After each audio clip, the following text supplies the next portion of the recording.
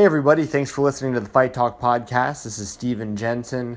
This was going to be the first episode with audio and video, but we did have some technical difficulty on the video side of things. But this is the audio version of the Fight Talk podcast. Just like always, we'll get the video stuff figured out soon enough. But for now, just wanted to put that out there because we do talk about it a little bit in this episode of the Fight Talk podcast. What you're listening to is my review of WrestleMania weekend, actually WrestleMania week, depending on how you look at it. It was a great time, and I'm really looking forward to you guys hearing about all this great wrestling that we watched and everything that you guys have seen since. So I recorded this right when we got back. This was on the Thursday, got back on Wednesday, just to give you a little heads up, and it took about a week to get this out there. We had some UFC in between that I had to get my thoughts out on, so I hope everyone enjoys this, and keep in mind that this podcast is sponsored by WrestleRumble.com. Please check them out. I got to meet up with Matt from Wrestle Rumble actually in Orlando after Raw, the Raw after WrestleMania, and he's a great dude. The things they do at WrestleRumble.com are awesome. Check them out at WrestleRumble.com. Join their contests. They'll have a payback contest going up very soon, I'm sure. And make sure that you're following them on Twitter as well at WrestleRumble. And I can't say enough good things about Matt and those guys over at WrestleRumble.com. So that all being said, please enjoy this conversation with me, myself, Mr. Paul Brady, as well as Anthony Mills, talking about WrestleMania week. We talk NXT TakeOver Orlando. We talk WWE WrestleMania, Raw, and SmackDown. And since then, we've had some superstar shakeups on Raw and SmackDown, but we'll talk about that on a podcast coming to you soon.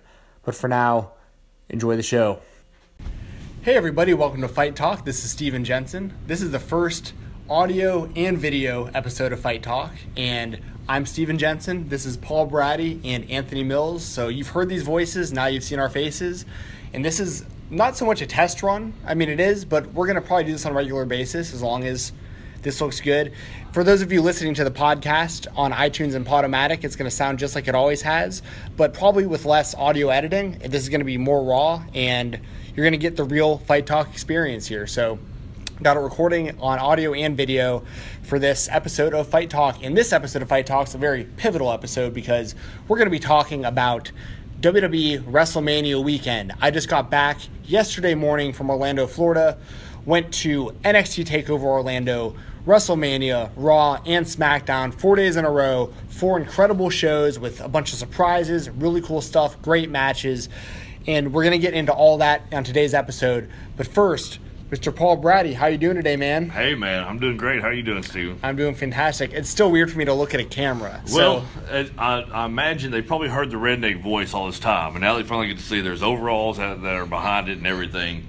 So welcome to Fight Talk and WrestleMania. I'm exhausted. I wasn't even there, but I'm exhausted. I am exhausted. You can probably hear it in my voice. You can probably see it in my eyes, my facial expressions. I am so beat. I just ate a cough drop a second ago because my throat's so sore.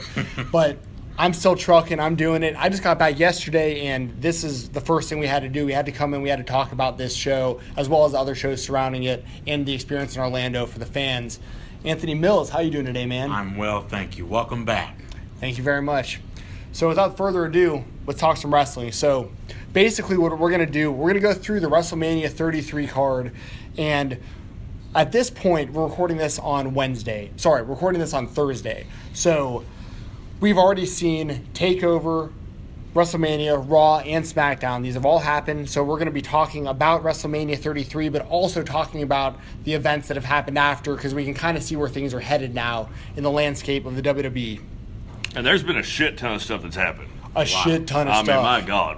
It wasn't a lame WrestleMania weekend. This was a lot. It's a lot to take man, in. there's a lot going on. Oh, yeah. Yeah. I'll tell you this. If you skipped all WrestleMania weekend and then all of a sudden this coming up Monday you start to watch Raw, you're going to be so lost. Yep. Too many changes. So much going on. All great stuff. So let's get right into it. As far as NXT TakeOver Orlando goes, we're going to make some references to the show. We're not going to do a full-on review of it, but you're going to see where we're going with that shortly. As far as WrestleMania 33 goes, the first match we had on the kickoff show, Austin Aries versus Neville. Neville, the reigning defending Cruiserweight champion. I know Paul, who did the prediction podcast with me, was not big on this match. We wound up talking a little bit about Memphis wrestling for a little while. Yeah. Yeah, talk a little Bill Dundee for all you fans. Very upset Bill Dundee wasn't there at WrestleMania, I'll be honest with you. Yeah, because we were all expecting Bill Dundee at WrestleMania 33 in Orlando, Florida. In front I of bet he was down there 76,000. somewhere. He was down there somewhere, I Hey, guarantee no you. disrespect to Bill Dundee, but this has nothing to do with Bill Dundee was drunk somewhere in Orlando this weekend. I can guarantee that. Anyways, He's actually been sober now for a few years. Congratulations, Bill Dundee. hey, I thought this was a great opening match.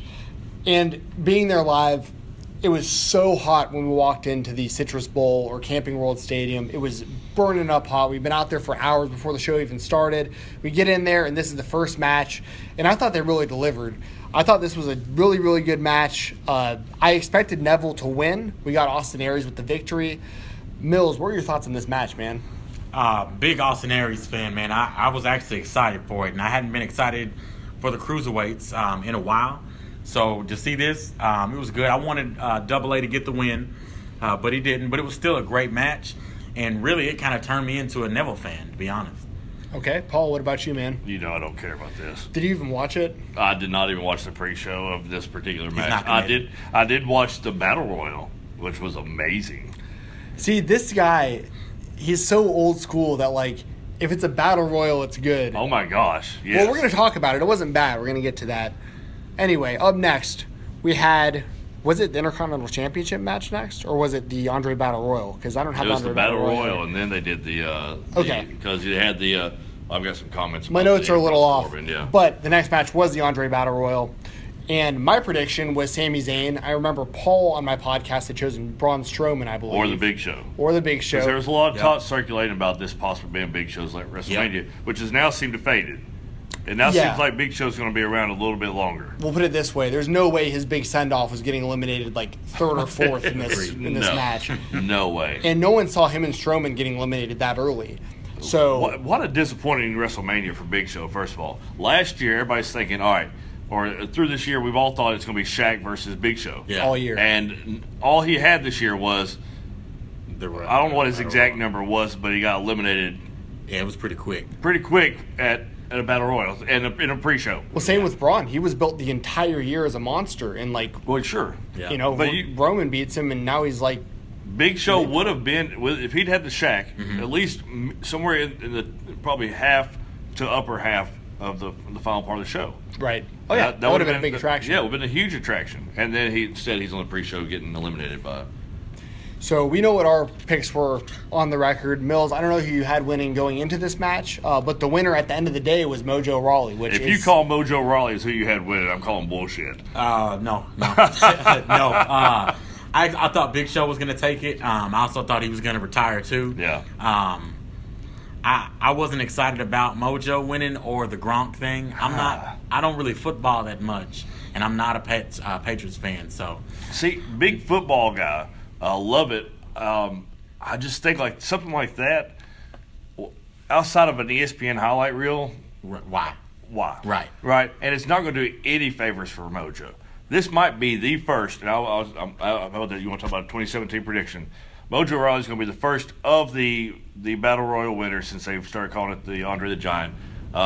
That's really not going to benefit at all in any form or I can see fashion that. from this.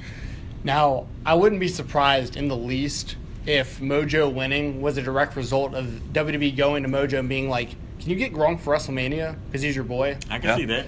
And if you That can, crossover. you're winning Yeah. the Battle Royal. Right. So that's kind of how it felt like to me, because there's really no other reason that would have happened. Right. And, you know, Zack Ryder's going to be coming back soon. The Hype Bros are going to reunite. Like, what's Mojo going to really do with this singles victory other than get that highlight on ESPN with Gronkowski? And he did, and now it's done. We're going to be moved on to other things. Yep. Yeah, I mean, I saw it as nothing but a celebrity stunt. You know, every year at Mania they have some kind of celebrity crossover, and I feel like this was part of it. Listen, if you're a Patriots fan, that was huge. Yeah, I'm not. I bet it was huge for somebody out there, though.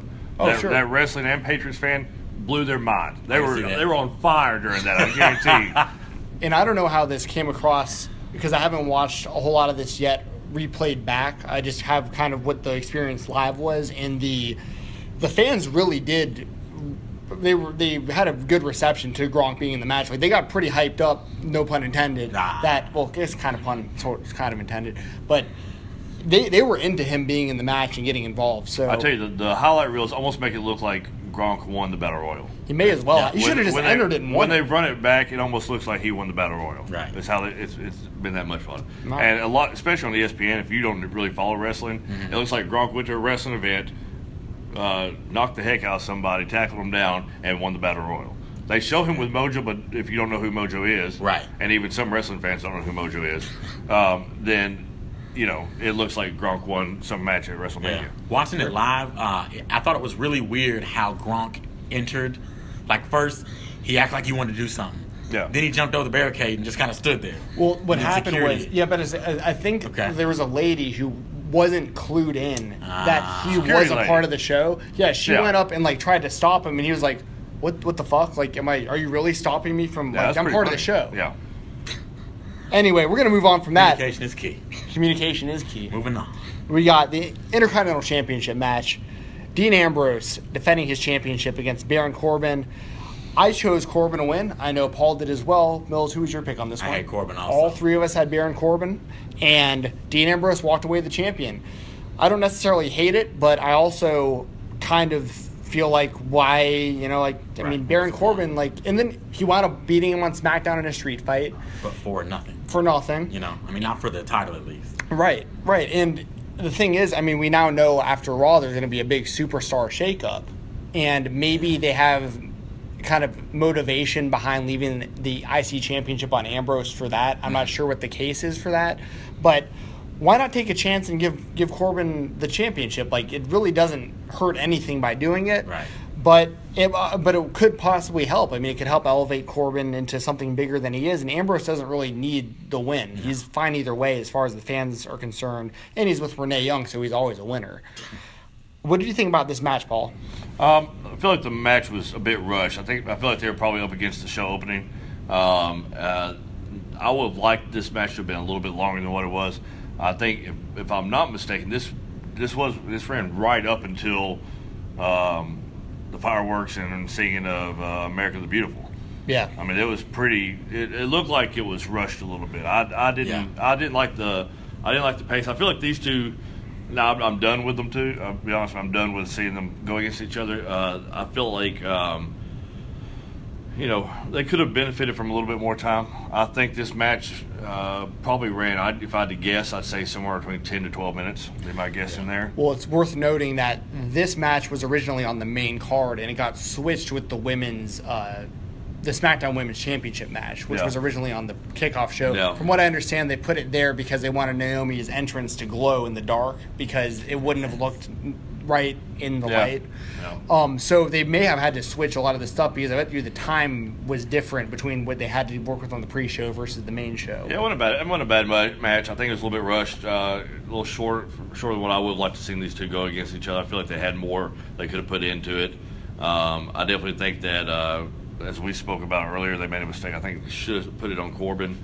I think probably leaving it on Dean probably has more to do with the shakeup that's coming than whether or not Corbin deserved the Intercontinental. I think he does, but for some reason they don't have that in the plans. I don't know what they've got planned, but I do think that in my mind I would have given Corbin the belt, but Corbin may be going somewhere else and they want to keep the belt where it's at, or vice versa.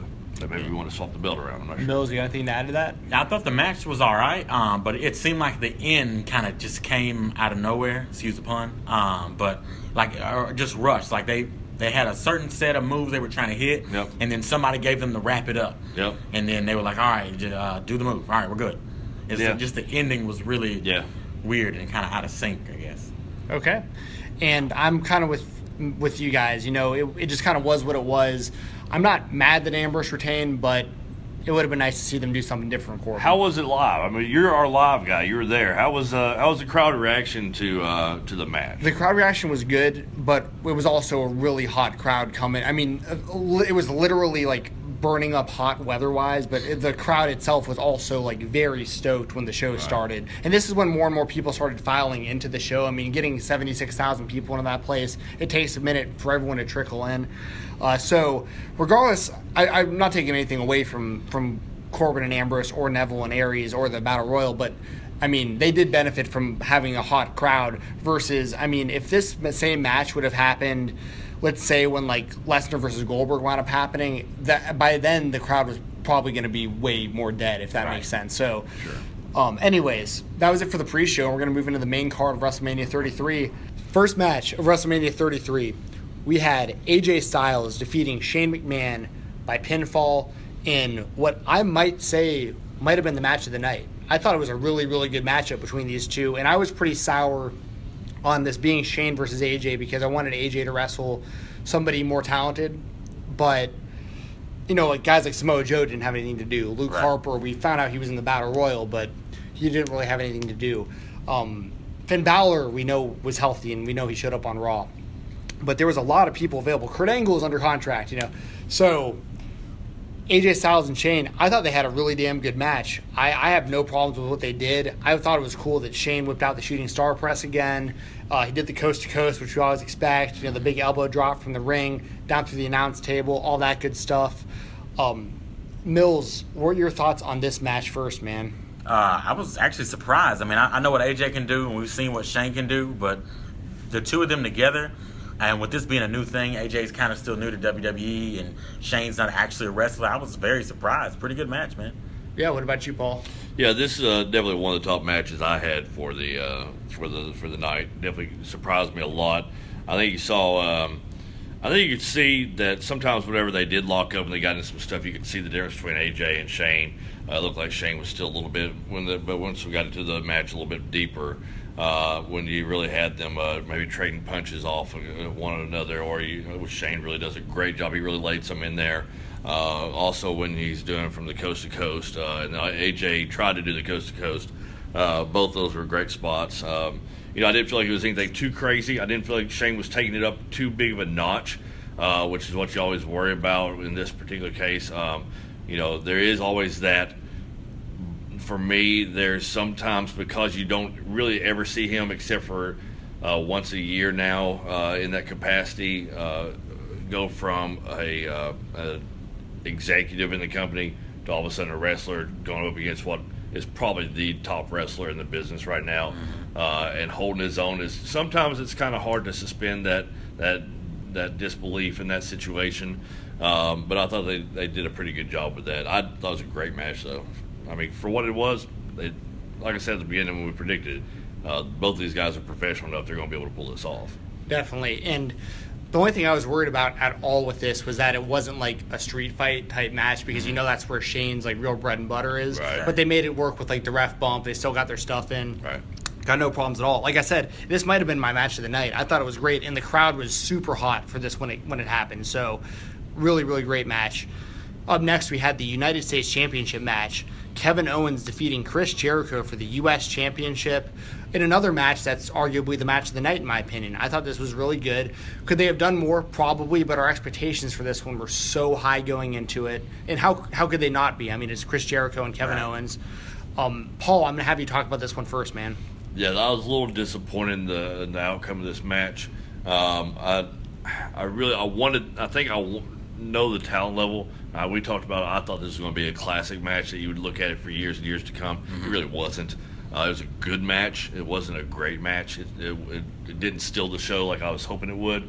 I kind of predicted it as the show stealer of the night, and it came out as a good match. I mean, what you expect out of these two. I think that's probably the tough part, is that it was exactly what I expected out of the two. It wasn't anything above and beyond. Right. And when I feel like we'd kind of already seen what we expected out of the two of them in some matches before.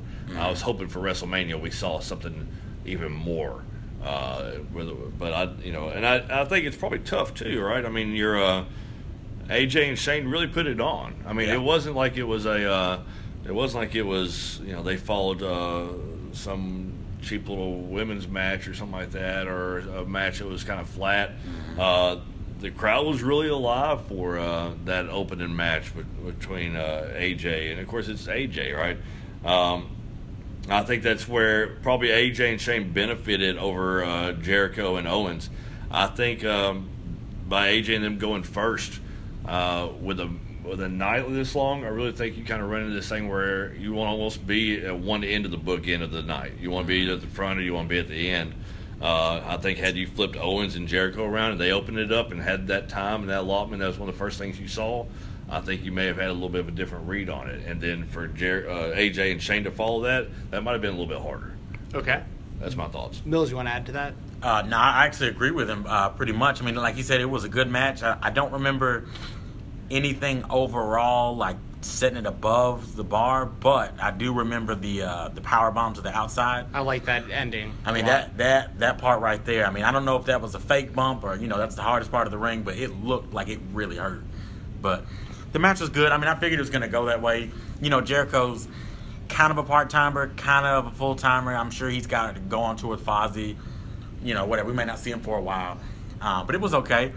I'm always weary when they take a world champ and then make him go backwards with the belts. Right. But that seems to be a new formula WWE is adopting, because I think we saw that with Reigns. So maybe that's a new thing they're doing. Saw it with Cena kind of to an extent also. Yeah. Yeah, you're right, because he was champ, then he did the open challenge. So, I mean, it was a good match. It was okay. I guess, in a way, I was rooting for Jericho. I really don't have a why behind that, but it was still a good match. Well, the why behind it might be because he does such fucking good work. I mean, like, he's still killing it, and he's still arguably the most over guy on the entire show. Yeah. Like, even for Raw the next night, like, that's like Bizarro World crowd. Like, it's people that, cheer for the heels and boo the baby faces and do whatever they want. It's a bunch of people trying to get themselves over versus actually watching the show. And I was a part of it. Like, I lived it. But, I mean, I guess the point I'm trying to make is, like, even in that kind of scenario, Jericho still has everyone in the palm of his hand. Like, because he knows what to do and what to say. Like, the fans were throwing around. We had probably 20 beach balls going in the arena, and people were chanting "Beach Ball Mania." Yeah.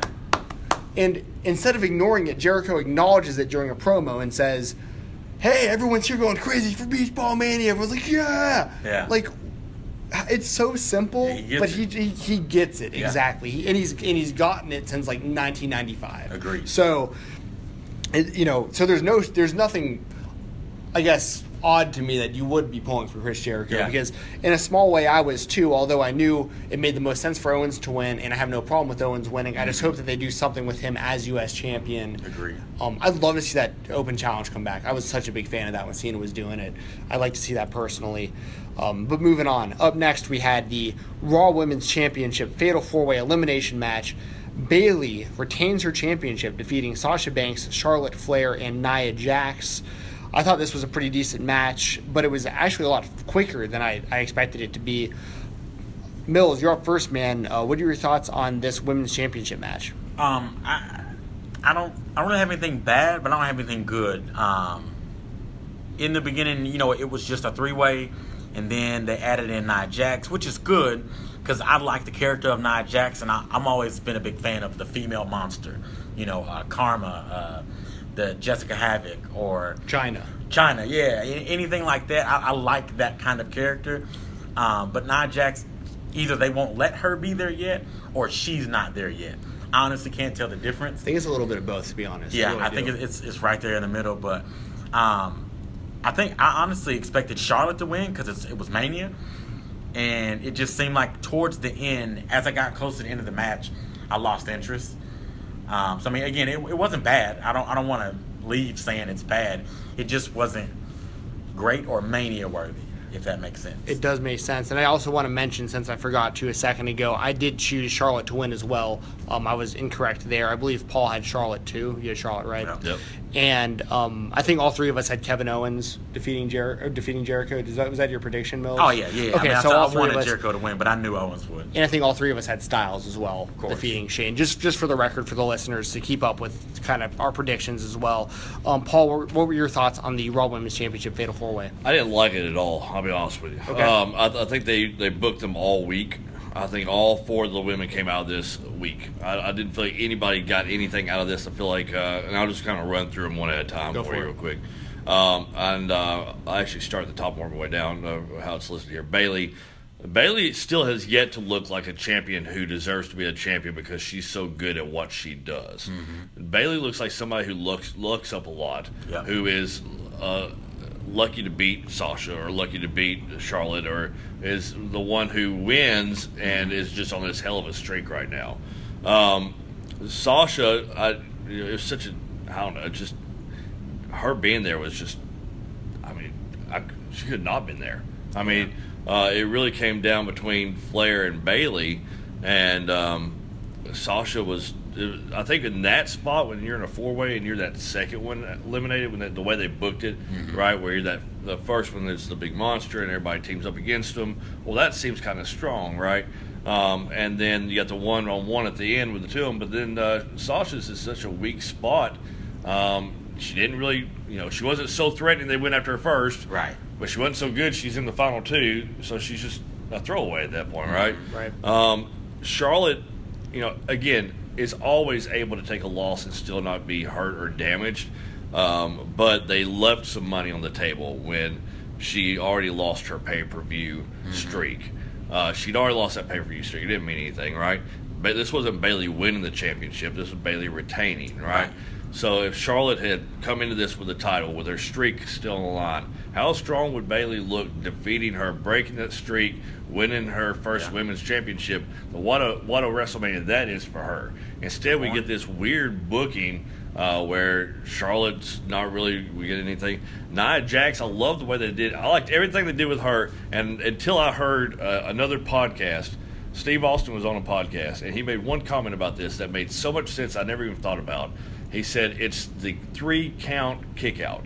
He said it's after, I heard him talk about it. Yep. He said it's after they do the 1, 2, they get the 3 count, you're eliminated, but then there's the big push out from that right after that 3 count. The Warrior Hogan. Yeah, 3 kick out. Exactly. And so, she still looks like this big monster they can't contain. Yeah. But, boy, it was just by a second that they got her pinned. Yeah. Instead, she just laid there. And I thought, boy, that's an old-school type of move that has kind of vanished over the course of time with all these new young bookers coming in and writing stuff.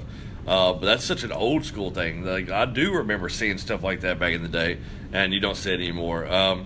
Overall, really not a big fan of this particular match. I still think Flair ought to be the champion, but they're going to let Bayley run for a little bit before she gets it back. It looks like. I think she's probably going to run another, especially now that Charlotte's lost 2 pay-per-views. At this point now, it's probably going to be, I'd say at least 3-4 months till we see the belt back on Charlotte. Well, I think they're heading towards Nia Jax versus Charlotte in a one-on-one, which will be interesting. Well, we got the shake-up going on too, right? So we have true. no idea who's going to be really going against who. It's a very good point. They missed the mark, though, and I don't know how y'all feel about this, but Charlotte just to come out with the peacock outfit, I think they missed something. I know the ramp was like 7 football fields long. Yeah, it was like 85 yards, legitimate. I feel like yards. her entrance should have been bigger. Yeah.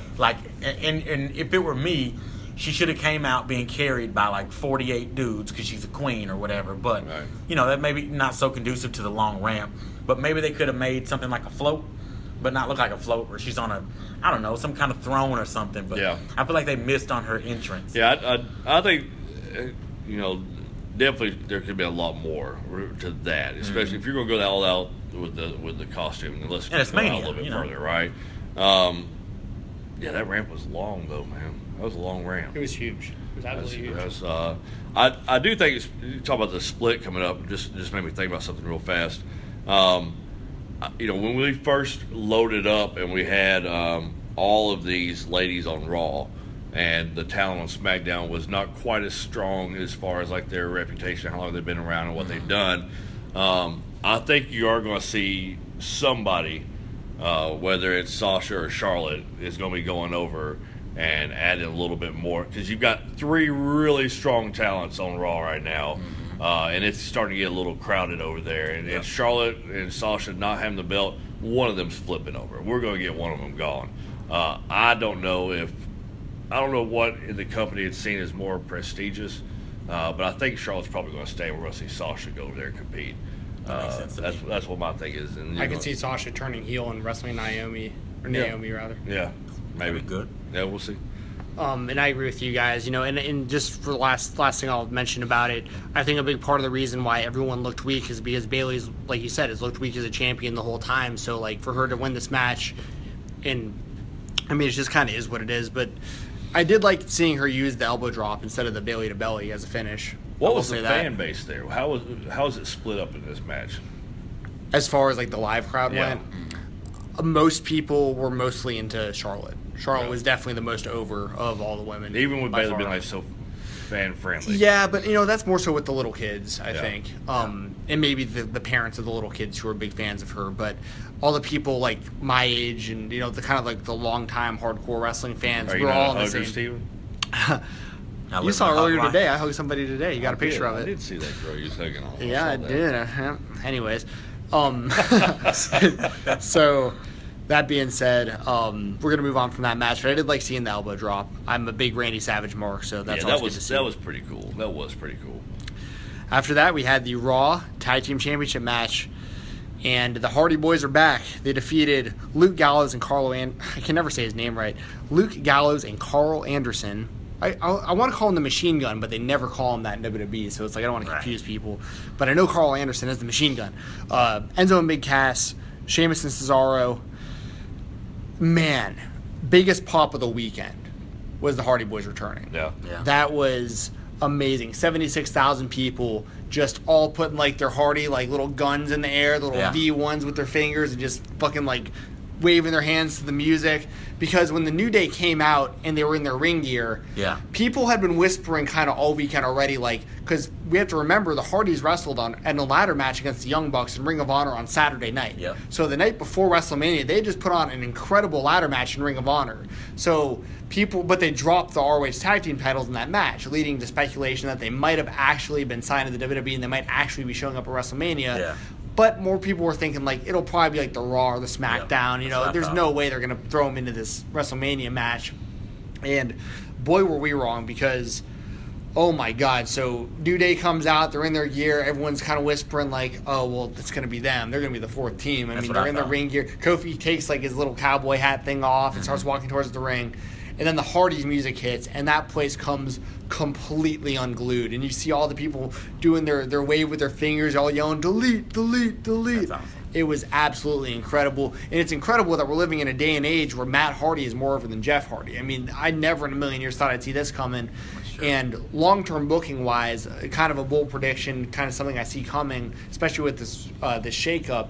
I could see them splitting the Hardy Boys sometime soon, giving Matt, the quote-unquote broken Matt gimmick, whether or not he can call himself that, play that gimmick, because they can't trademark him just acting like that. Right. And put Jeff on another brand and let him just be classic Jeff Hardy, like he's one of the most well-known people in the history of the company. You got two brand new singles performers right here with great gimmicks.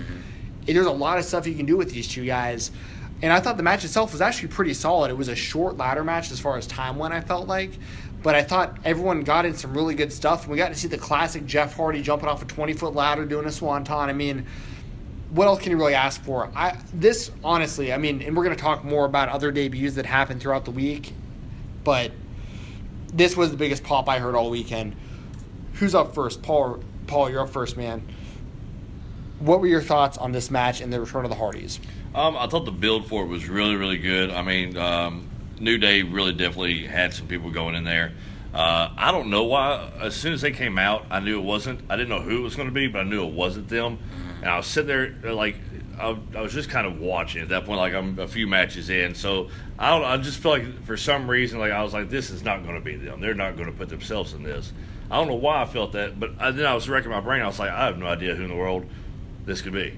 I have no so I was even like, oh wow, it's the Hardys, because I have no idea why didn't cross my mind. But like there was some gut about it. I was like, we're being duped here, but I had no idea why or who, And then it was like the Hardy Boys, and I was trying to go through like every tag team like combination I could think of. Rock and Roll got inducted over the weekend. right. I mean, with Vince, I wouldn't be surprised with some sort of stuff like that to have them come out there. It was pretty cool. I'm not a big Hardy Boys fan, right? Okay. I like them individually. I like the characters they're doing right now. I really do. Broken Matt Hardy, and of course Jeff is Brother Nero. Yes, I like what they're doing now. I always thought they were just the high flyers. I was never a huge Spot monkeys. Right. Well, I'm old school, so like that whole if you get up on the third rope, then you're danger. You're killing the whole.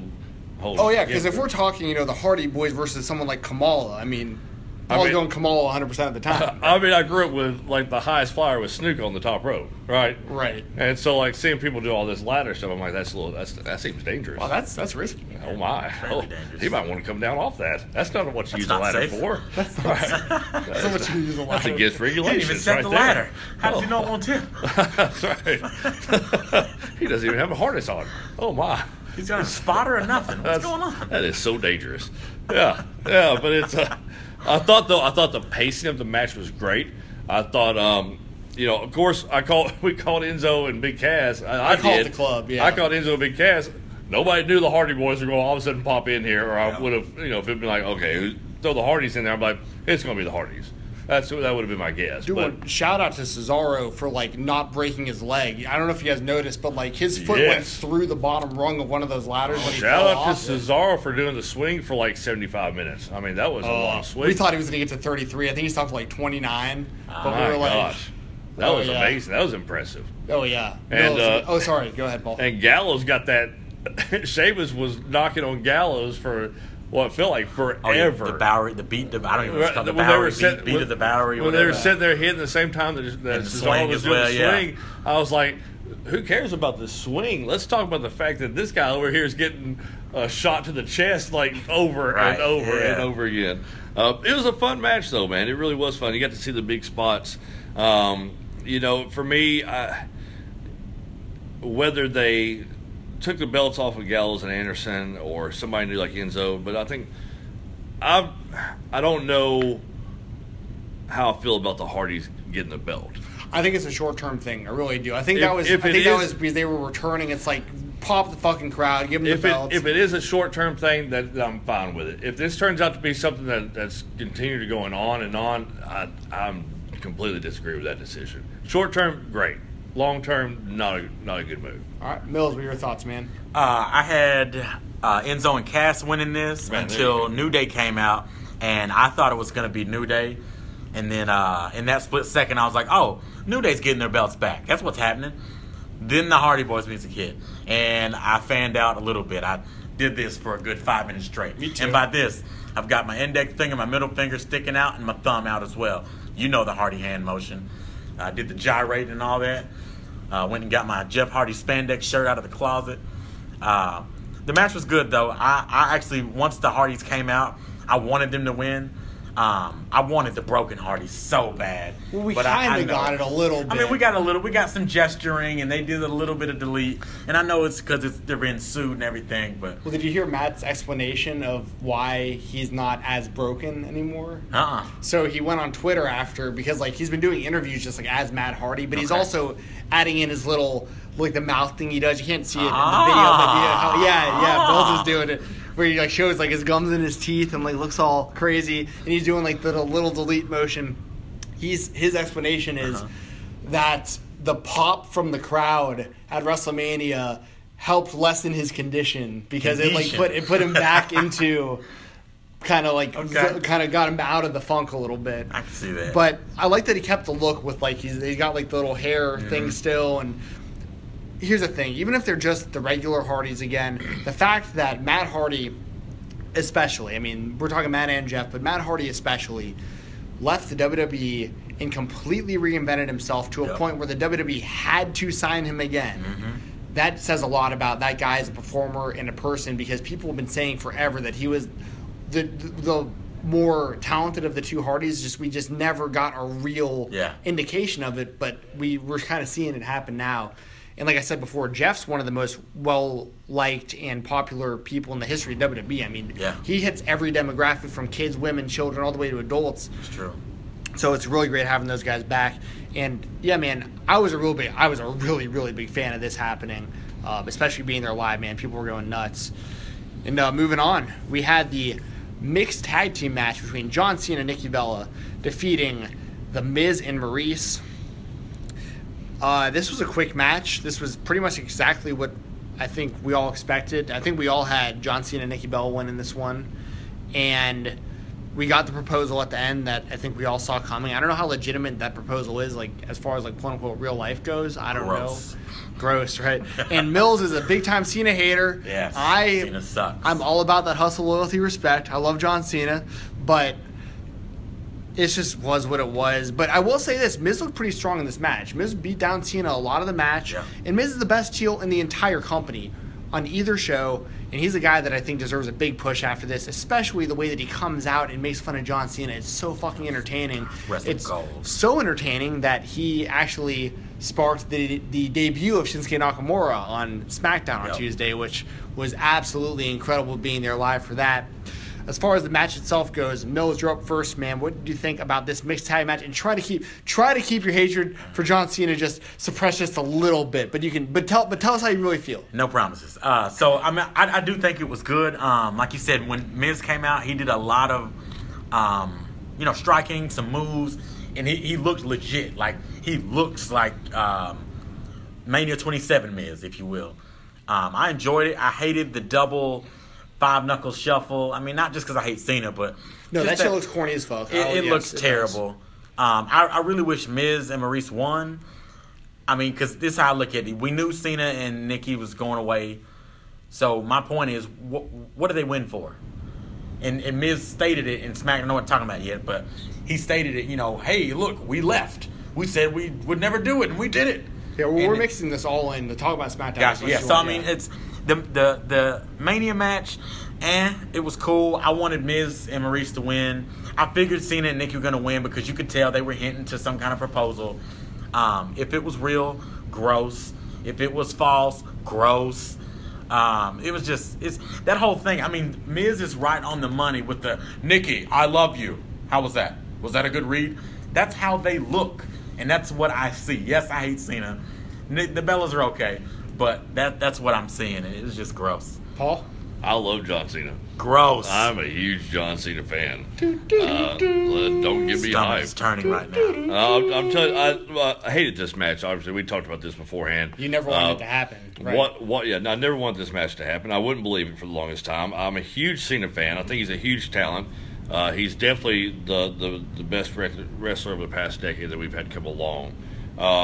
And for him to be wasted this thing is, listen, talent-wise, as far as like wrestling ability, no, he's not. But as far as like drawing power and superstar, I'll give you that. That man can sell T-shirts and hats off to his Make-A-Wish thing. I'm big on that. As far as a talent, he's his one of the in-ring biggest character. Yeah, that's what I like his in-ring character too. He's gross.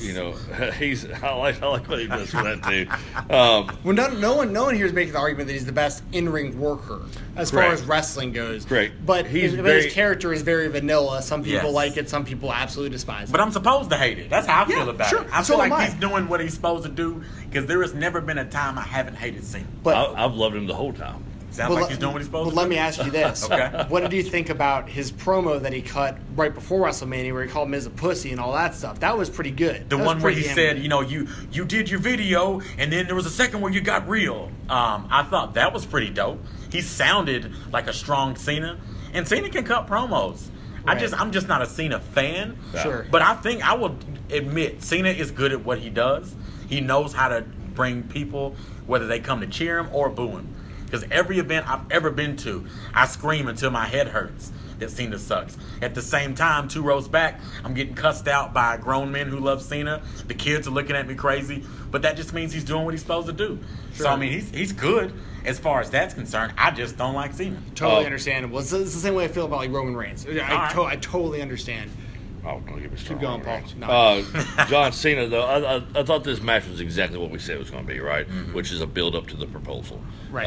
That's all it was supposed to have been. That's all it was.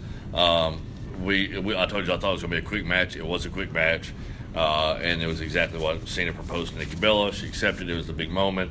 For all the ladies out there, they swooned over the big proposal and the Tiffany diamond, and I do think it is a real thing. I really do. I think it's going to be something that happens.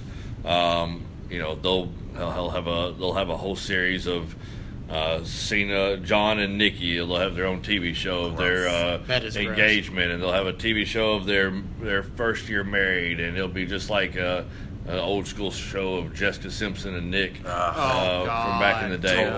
It's gonna be something just similar like that. But there's money. There's gonna be money there. People are gonna watch it. Sadly, you're right. So I do think it's real. I think they are gonna get married. I think it's all gonna be videotaped. and McMahon's going to make money off of this. And Right. this is just John Cena as he's, in another way, a company guy. Where he's able to sit there and make McMahon more money.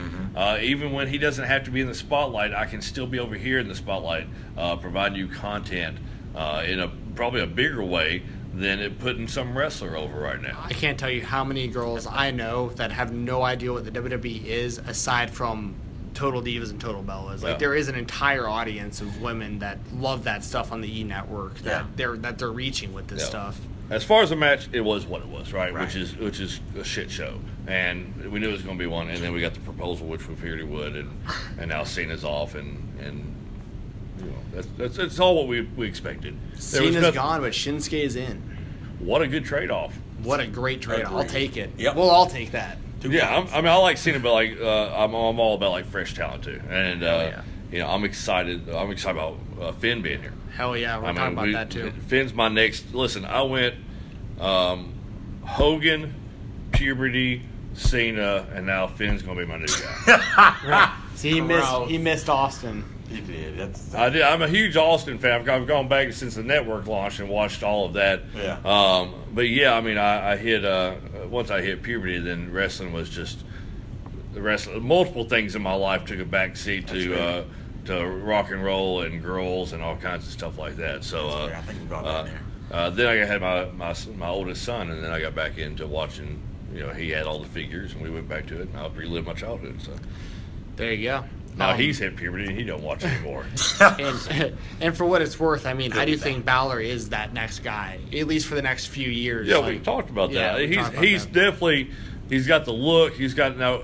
Is he really that guy? I think he's going to be our transition to the next guy. Well, it's only to be because of honest his with you. age, because he's been around for a long time already. He's too old to really be that guy. He's going to take us over the next 5 years before we have that next decade guy, right? And we have no idea who that is because they're probably going to be pretty young, Right. And they're probably some new talent who's I've heard of.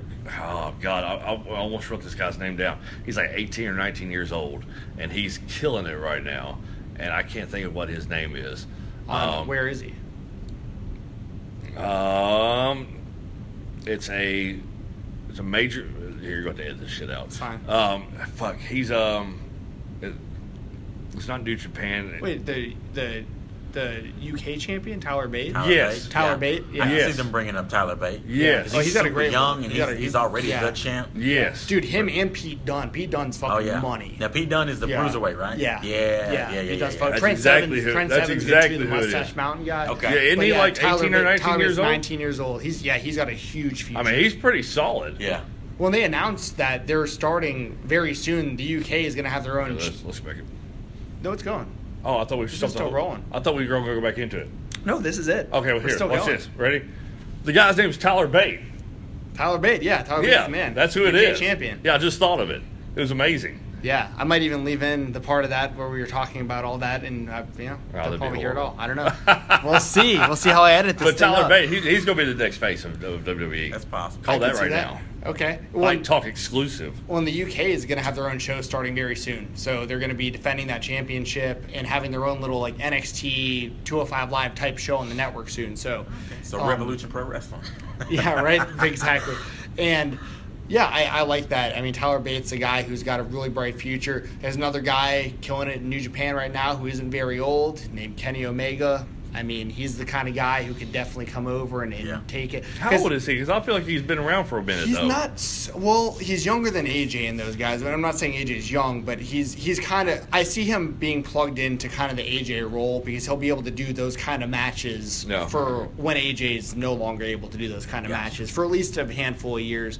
Then there's other guys that are coming up throughout the ranks. You know, Nakamura's too old to do what we're talking about. He's in the same boat as Balor. But we'll have time to talk about all that. But I do think Finn is the face of the company for at least the next 5 years or so if I'm the WWE. Same with AJ. As long as AJ can keep going, give him whatever he wants. Yeah. Like, he is the fucking man. So, that all being said, we're going to move on to the next match of WrestleMania. A non-sanctioned match. Seth Rollins defeats Triple H.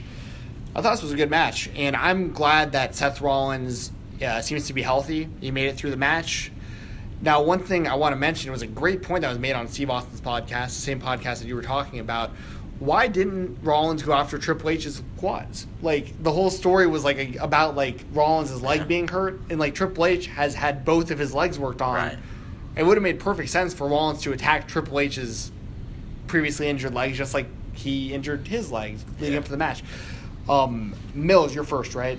Who's first? It doesn't matter. I'll go ahead and go. Wait, no, you did the. I mean, this part I'll edit out, but It's fine. He's good. Okay, cool. Mills, what are your thoughts on this one, man?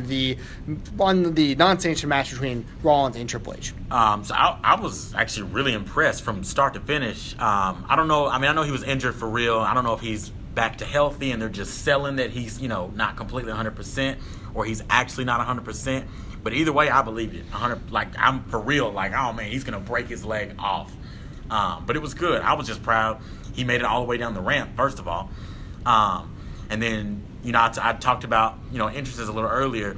Triple H comes out with a police escort, then down on the three-wheeled bike. I thought the bike was kind of weird, but it was still cool nonetheless. Like, again, when I think of Mania, I think of over the top of over the top. Right. Like, I need to see the biggest, most craziest things, and Triple H is pretty good about delivering every year. He's done, like, the Terminator.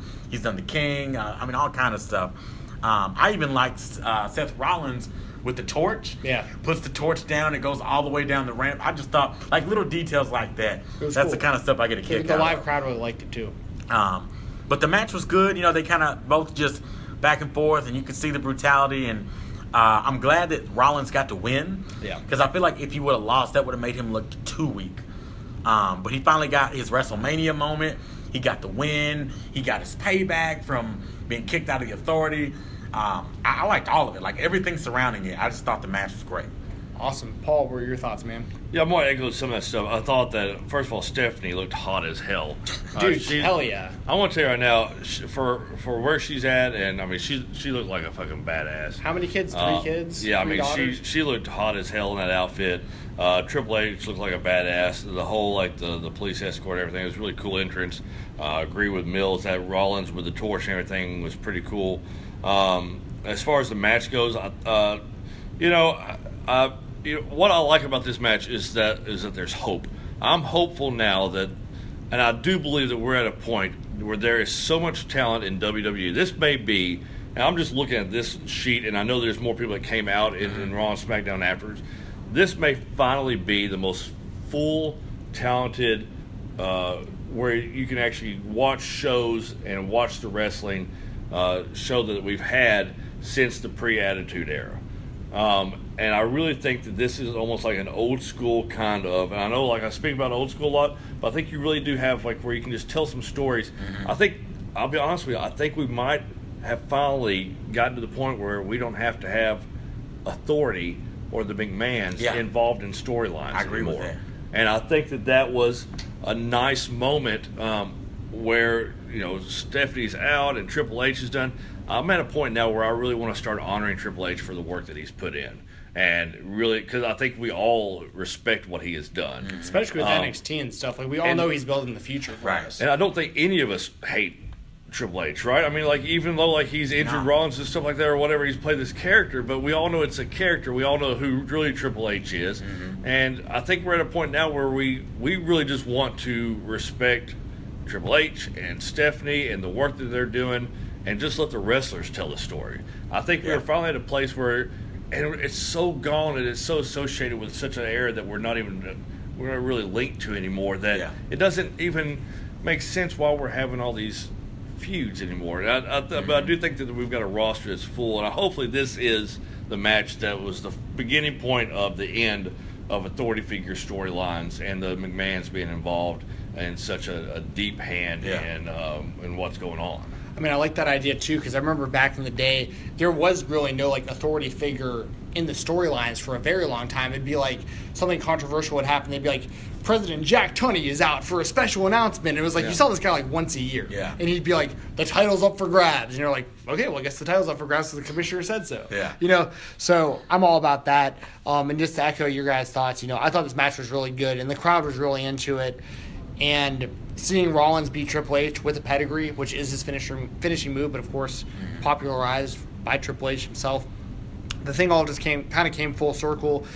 Stephanie takes a bump through a table, so she's going to be off TV for a while, which led to... Looked like a weak bump, though, I'll be honest with you. He barely touched her, yeah. It was. Looked like a weak bump, but that table looked gimmicked out. It looked like that thing broke, like, way too easy for her. That whole sequence was kind of almost... Like, it was such a weak bump. It was so staged. All that was so choreographed. It was a little bit... It lacked a little bit. But I'm going to be honest, though. I was kind of excited with that Triple H bumped into Stephanie and she fell through, because it's that you finally got your comeuppance. You've been coming out here for the last year or longer making somebody wrestle 15 people, and if they lose, they're fired. You finally got something back. And that it happened by Seth hitting Triple H hitting Stephanie, and it wasn't a direct attack on Stephanie. I geeked out. I was like, yeah, take that. Yeah. You deserve it. And then to kind of talk about Raw a little bit, I know she's out from being hurt, but the fact that we had a Raw open without Stephanie, without that was awesome. I'm burnt out. But yeah, I liked it, man. Even though I agree with you, though, the bump, when you look at it back, the bump was kind of weak. But overall, the story they're telling right there, I loved it. And we got the debut of the general manager of Raw, Kurt Angle, the next night. Which, hey, man, let me ask you this. Why was he so wet? Kurt Angle? Yeah. On Raw? Did you see it? Well, I was there live. Did you see intensity?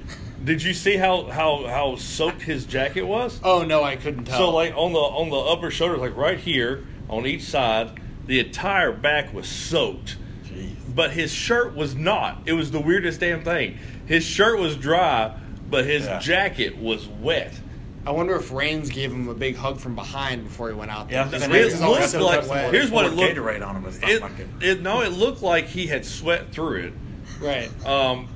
And maybe had even soaked his shirt, had to change shirts and put a new one on, is what it almost looked like. It was the weird. You need to look at when he comes out there. It makes it just go back and look at his entrance and see how soaked that jacket is. Okay, it's the weirdest thing. It's really weird. It was actually trending on Twitter. Oh, wow. It was trending about why they were trying to figure out why his jacket was wet. Oh man, we won't talk about a big pop. I mean, him coming out on Raw with all the fans. You suck. Yeah. You suck. Did you go to the Hall of Fame? I did not go to the Hall of Fame. Okay, but was there talk about the Hall of Fame there? Yeah. A lot of people really liked his speech. I thought I watched it on the network, so I did see it.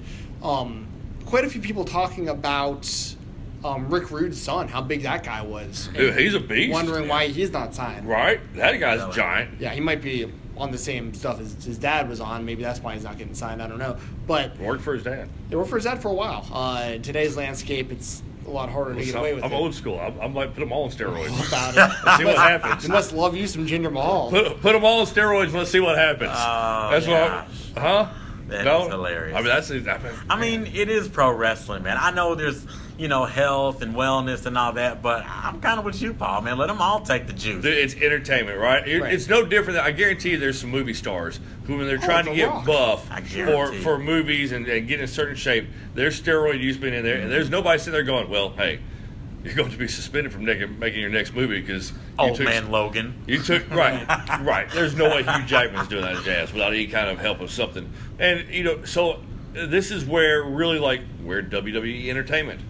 We are not some sanctioned sports entity that is. We don't have to go to Las Vegas and make sure we hit all the fight things anymore. It's not anything sanctioned like that. Nobody's really gambling on anything like that. Speaking of which, WrestleRumble.com. Yeah, WrestleRumble.com. They are fucking awesome. I met Matt from WrestleRumble. Shout out to Matt if you're listening, man. I actually gave him a ride home from Raw. I drove my truck up there, and I met up with him, and he was like the nicest guy in the world. Hooked him up with a couple Fight Talk podcast t-shirts for him and his girlfriend. And what a nice fucking guy. I mean, that guy is helping me out a lot. He's actually getting me hooked up with some guys. I won't name drop them on here, but he's hooking me up with some guys who are going to make for some really good interviews and be able to link me up with guys who can give me even more interviews. So big shout out to them. Hopefully the listeners went to WrestleRumble.com, got their picks in, and they went the opposite of what me and you picked. Because, again, you and I stunk it up on the WrestleRumble.com picks. Yeah, not even close. Not even close on WrestleRumble.com. Like, horrible. We made no money off this. No. The best way to make money on WrestleRumble.com is to pick opposite of us. That's the best way to do it. Well, you'll kill it. Well, anyway, Well, I don't know. I can't remember where we were at, but I'm gonna. Seth Rollins and Triple H was the last thing we did. So Were we talking about? We were off down some sort of rabbit hole about something else for a while. We'd gone down a rabbit hole about a lot of steroids. Yeah, we're talking about steroids. That's what we ended on, was the steroids. Anyway, I'm with you guys. I mean, I know it's not. We talked about that. We were talking about the Hall of Fame is what we talked about. Rick Rude. Mm-hmm. Yeah. By the way, the Rock and Roll Express. How great were they? Oh, great to see those guys finally getting there, dude. And talk about a fucking return. Jim Cornette fucking killed it on the mic like he always does. I mean, they Did gotta you sign see the him again. picture of Cornette in the Revival? I saw that. No, but I bet you Cornette was marking out because he still hadn't really. I think he's like the Revival is like the only thing he watches in the WWE, if I'm correct. Man, could you imagine Cornette and the Revival together? I think that that would would work, work, man. I know it would work. Beyond work. I've been saying on your podcast that we've got to get managers back in WWE. Yeah. That's something that has to happen. And I love the fact that legions of authors of pain, that he's down there doing that, and that they're allowing that to happen, and that's something that's going on. I would love to see Cornette back. Yeah, love to see that for sure. And also, I mean, on the Hall of Fame subject, good seeing Eric Bischoff back. Got a good reception. I've talked about it before. I don't know if I've talked about it on this podcast before, but I met him over the summer and completely marked out. Like, I don't know if did I talk to you guys about this? I haven't ever heard about this. So this was I'll do a real quick story. I meet Eric Bischoff at the Nashville Fairgrounds at a Freedom Pro show here in Nashville. I remember when he came to Nashville. Yep. He came in. The show hadn't started yet. He walked right past me. I reached my hand out, shook his hand, said, "Mr. Bischoff, my name's Steven Jensen. I'm a real big fan. I grew up on WCW. Really, really cool that you're here in Nashville." He's like, "Oh, okay, cool, thanks, man." And like, I wanted to ask him for a picture, but I also know those guys historically, like Kevin Nash, for instance. You ask him, he's gonna be like, "Yeah, $20, man, you get a picture." And I'm like, I'm not trying to embarrass myself or be like, "Well, I want a picture with you, but not for $20. Sorry, dude." Right. So anyway, I don't get the picture, but I'm like, "Thanks, Eric. Really appreciate it." And as he's walking away, so I'll preface this by saying I talk to pro wrestlers and UFC fighters occasionally for this show, and I don't get quite as starstruck as I used to when I'm around these kind of guys. But Eric Bischoff's different. I mean, he was responsible for so much of my childhood being a WCW fan, especially the NWO. So he's walking away, and he's probably like, I'd say probably 20 feet away from me. And I'm like, "Mr. Bischoff." And like, he turns back around and he's just looking at me eye to eye. And I completely freeze and start doing the bow motion from like Wayne's World at him. And he just looks at me, just looks at me and like gives me this weird like rolling eyes, like thumbs up, and just walks straight to the concessions. So freaked out by you, dude. Well, this isn't even the end of the story. My god! So I see him go to the concessions, right? And there's only one person in front of him. So I'm like, okay, shit, I'm gonna redeem myself. I'm gonna go God, you're not going back. I'm gonna go buy this dude a beer at the concession. Oh my god, you're so marked out at this point. So I walk up right behind him. Oh my god. Right behind him. Steve, this is horrible. This is painful to hear this story. He's next in line. He steps up to order the beer, and I hear him say, "I drink Coors Light." And I'm reaching up to touch his shoulder to tell him, "Hey man, I got you Coors Light." Like they're gonna make him pay. And no, they were gonna make him pay. Yeah. Fairgrounds, they want all their money, buddy. Yeah. So I was like, I'm gonna get you. And as I put my hand up to touch his shoulder, the music for the show hits, and he turns around and just sees me leaning towards him, and I just 180 the other direction and just fucking walk away. I was just like, fuck it, this guy thinks I'm weird as fuck. I'm out of here. And because you were being weird as fuck. A little. I get it though. You got 15 years of wrestling going all through your head in 4 seconds. Yeah, Mr. Bischoff. Dude, totally botched my interaction with Eric Bischoff. So, anyways, he's not going to be a guest on the podcast anytime soon. I doubt it. I hope he comes on sometime. Love you, Eric Bischoff. Let's get back to WrestleMania. Let's get back to WrestleMania. Anyways. Creepy at all. Man. Okay. So, wow. Yeah, totally blew it. I feel so sorry for you. That was a horrible story. You should never tell See you guys at the fairgrounds this summer. Yeah, I'm not going with you. You'll get a redemption. I'm not going. He's coming back. I'm not going with you to the fairgrounds. Next match, we had Randy Orton defeating Bray Wyatt for the WWE Championship. I had Bray Wyatt winning this one. So did Mills, it sounds like. Paul, I can't remember your prediction. I don't remember my prediction either. I'll be honest with you on this one. I do really you had don't. Bray, I think, but I could be wrong. I could definitely be wrong.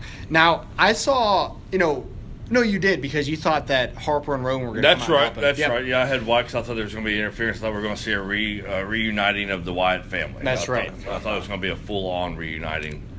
It was not. So I don't know how this match came off on screen yet, but live it was definitely a little weird because of all like the hologram projections of like the maggots and larvae or like whatever all that stuff was.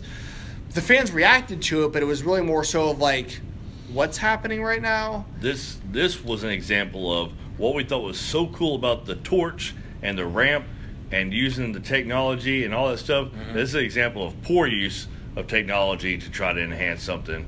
It was on TV. It looked just as bad to me. I don't have no idea what you saw, but I personally thought it was distracting and not really and pointless.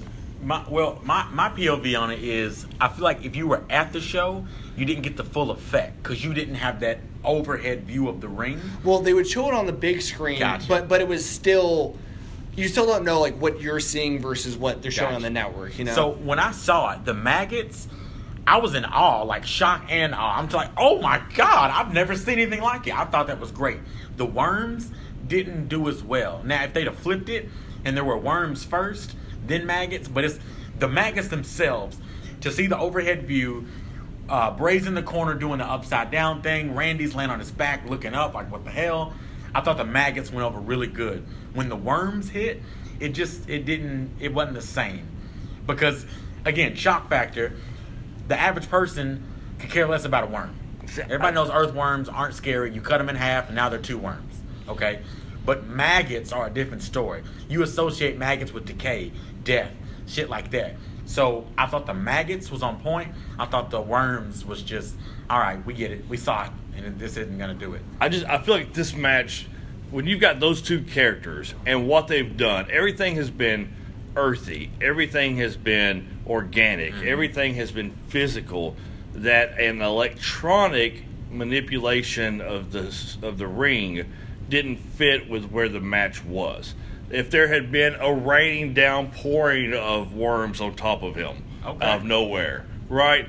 That, I mean, they had the above ring up there. They could have gimmicked something up there where it rained down on Orton. All of a sudden, he's covered in all these, and that's what they're having to wrestle all these, or something. That would have made more sense if he'd flipped upside down and said something and then made it rain worms onto him. I'm all about that. All right. Electronics in this was not the feel. We set a freaking building on fire, but we're going to use electronics to manipulate. That didn't fit with it. It felt out of place. Now I will say I thought this match felt kind of flat. It kind of felt like Orton just kind of got the win in like a pretty regular match with the RKO, and I think it made Bray look kind of weak, but that's kind of their thing. They make Bray look weak in big match situations, especially at WrestleMania, it seems like every year. And, I mean, there's going to be more going forward now that, Eric Rowan's back. We saw that on SmackDown, and they're going to reform the Wyatts. I hope to God Bo Dallas joins because everyone's wanted to see him do something, and, I mean, he's tailor-made for it. Now. He got the beard and the long hair now. Can we get a Sister Abigail? Someone to place just like an actual physical Sister Abigail? Yes, I want a Sister Abigail out there. I feel like that could either go over great or it's going to be like when Kane took his fucking mask off and you saw like the weird fucking black tar on his face and I was like, oh, we waited all this time for I thought this. It was disfigured. I think there's some really talented girls out there, especially if they really want to jump in that could be really beneficial. And then they could probably spin off a career with some really solid women's stuff if they really pick the right person. And it's sitting there. I have no idea why they haven't jumped on that and put a Sister Abigail out there. Yeah, I'm not against it. Don't the Bray and Bo have an actual sister that wrestles? Yeah, I believe so. Yeah. I mean, well, there you go. I mean, his literal sister. I don't know what her name is. Maybe they're waiting. Yeah, I mean, it could be if they're building up to something. I mean, they kind of paint it right now as a ghost or an entity or a spirit or whatever. Well, so is Undertaker and Kane, right? That's true. I mean, they're the dead man and all stuff like that. But I did have one more thing to say on that. How do y'all feel about Orton being the champion now, though? I mean, that's the. I mean, to me, it's nothing special. I feel like it completes the story. what we've seen. Randy joins the Wyatts. We think he's going to turn. He actually is with the Wyatts. Later on down the road, he does the classic snake move, and then turns against him, and he beat him for the title. It tells the story. It completes the story. It completes it, and that's fine. I like that. It's a great story they've told with this. The problem is at the end of the story, with the way they've positioned it, you got Randy Orton as the champion. Yeah. And you've got all this young talent, and what are you going to do with Orton as your champion? Yeah, I thought Bray was going to get the win. I mean, not to make Randy look weak. It's just that with Bray winning the belt, he finally looked strong. Or, in another way, they're giving him what he's been due. Because his Bray character is kind of old now. I don't mean old like it's played out. I just mean it's not new. But he's done something that no other wrestler is doing right now. I mean, you were there. I'm damn sure everybody had the Firefly out. Oh, yeah, it was huge. It was massive. Every show I've ever been to that has Bray in it. Even if they think Bray's going to be there, everybody participates. So, I don't know. And I agree with you guys. Like, I understand Randy Orton is the quote-unquote safe move. He's been the champion. This is his 13th reign. He's a recognizable guy. He's one of the most recognizable guys in the company, kind of next to John Cena and a few others. But I will say this. If this leads to Randy Orton, well, here's the thing. He's a babyface still. And it looks like AJ Styles is making a babyface turn right now also. I'd like to see Randy and AJ for the belt, possibly. We've seen it once before on SmackDown, and it was a good match. But I don't know what they're going to do with Orton, but once again, this could have a lot to do with that brand shakeup. Like, what's going to happen with him with that belt? Yeah. And he's going to probably have a whole influx of new people he can work with. So we'll see where it goes. We'll stay optimistic about it. But it is kind of like same old shit. Like, I mean, we've seen him win the championship so many times. But it is also nice at the end of the day to see a long-term storyline played out with, like, an ending that made sense. That's why I'm not mad, because WWE completed a story. Not upset with it. Yeah. You're right. It's just you're kind of... You're like, well, I mean, Randy Orton's kind of predictable in a way. And Randy Orton's champion, and I mean, what is he, 13th time now? But I also, and I'm probably in the minority here, but I also remember Brock straight owning him. Like on a completely different level. That's and they're when he had the to two get champions. The staples in his head. Yeah, and they're the two champions now. Like, it makes the Universal Champion look way stronger to me than WWE Champion. That's true. Yeah. Let's talk about the Universal.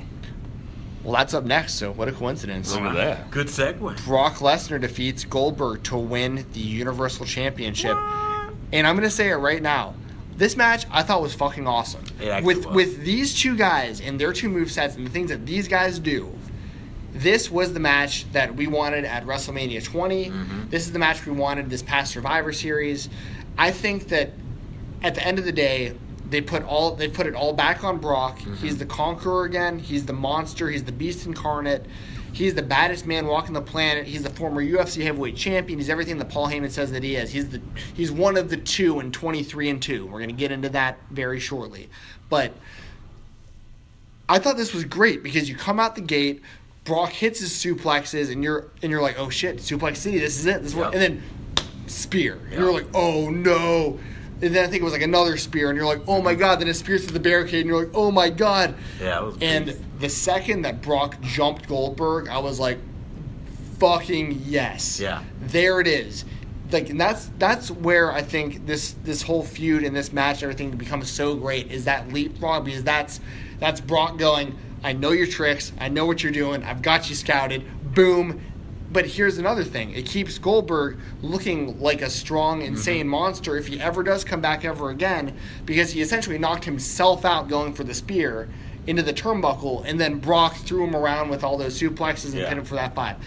This was like a 4-minute match, whatever it was, and this was perfect for what it was meant to be and what it accomplished. I probably took a lot of words out of your guys' mouths, but this is the one I really wanted to elaborate on myself because I was a Bill Goldberg fan growing up as a kid.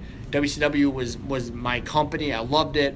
And Brock Lesnar is one of those very rare guys. He's the only guy I'm ever going to see probably in my lifetime who's as successful in WWE and the UFC, the two worlds that I'm so involved in. And I thought these guys killed it in this match. Paul, you're up first, man. What were your thoughts on this? Man, it was a great match. Exactly. I mean, I have nothing really more to contribute than what you went through the whole damn match. I'm sorry. Well, it was a short match. It's hard not to go through everything. Yeah, I mean, that was solid. That was a great match. Loved it. And I did exactly what I thought there was going to happen. I didn't know it was going to go that way, but I mean, I thought Brock Lesnar was going to come out this as the champion. We all picked Brock, I'm sure. And Goldberg walks away strong. Lesnar walks away strong. Two legends, two future Hall of Famers. It was a hell of a match, exactly what it needed to be, which was a good length, still short, and told a quick but important story. Yep. Good. Yeah, I agree. I mean, both of y'all pretty much covered it, but although short, plenty of physicality. That was kind of my gripe with the other matches, which one was kind of a rumble, and then the other one happened so fast. I hate quick matches unless it's a gimmick thing or something funny. But this finished up what they had been doing, and it was good. I really wasn't upset. I definitely think Lesnar needed to win. Goldberg winning again, I wouldn't have bought it. But I think both of them look good, and at the end of the day, it was a pretty good match. Cool. And I'll also mention this.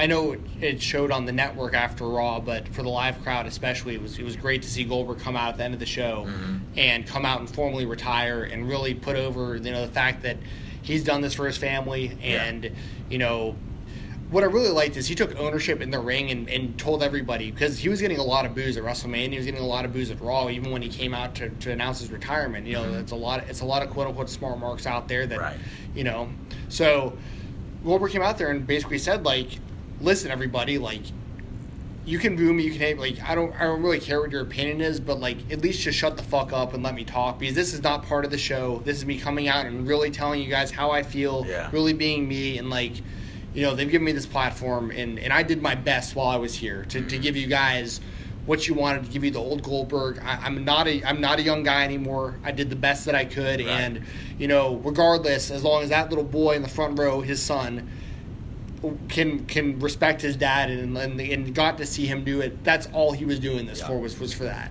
And there's nothing wrong with that.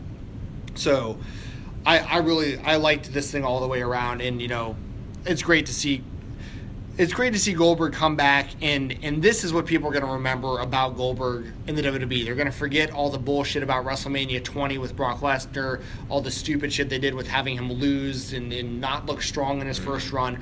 This is the WWE Goldberg people are going to remember. The guy that came back and beat Brock and then had a really good WrestleMania match with him too. Side note, you mentioned his son. Go on, well, you're already online by listening to this, but go on the internet and search for the GIF of Goldberg's son jumping over the barricade and falling. It is hilarious. Yes, and Goldberg even makes a joke that he's like, that kid just took one more bump than I've ever taken in my career up to last night. So I thought that was funny. And moving on, we had the SmackDown Women's Championship match. I thought this match was going to get cut off the show for a minute. I was like, what? Are they going to have time to do this? Yeah.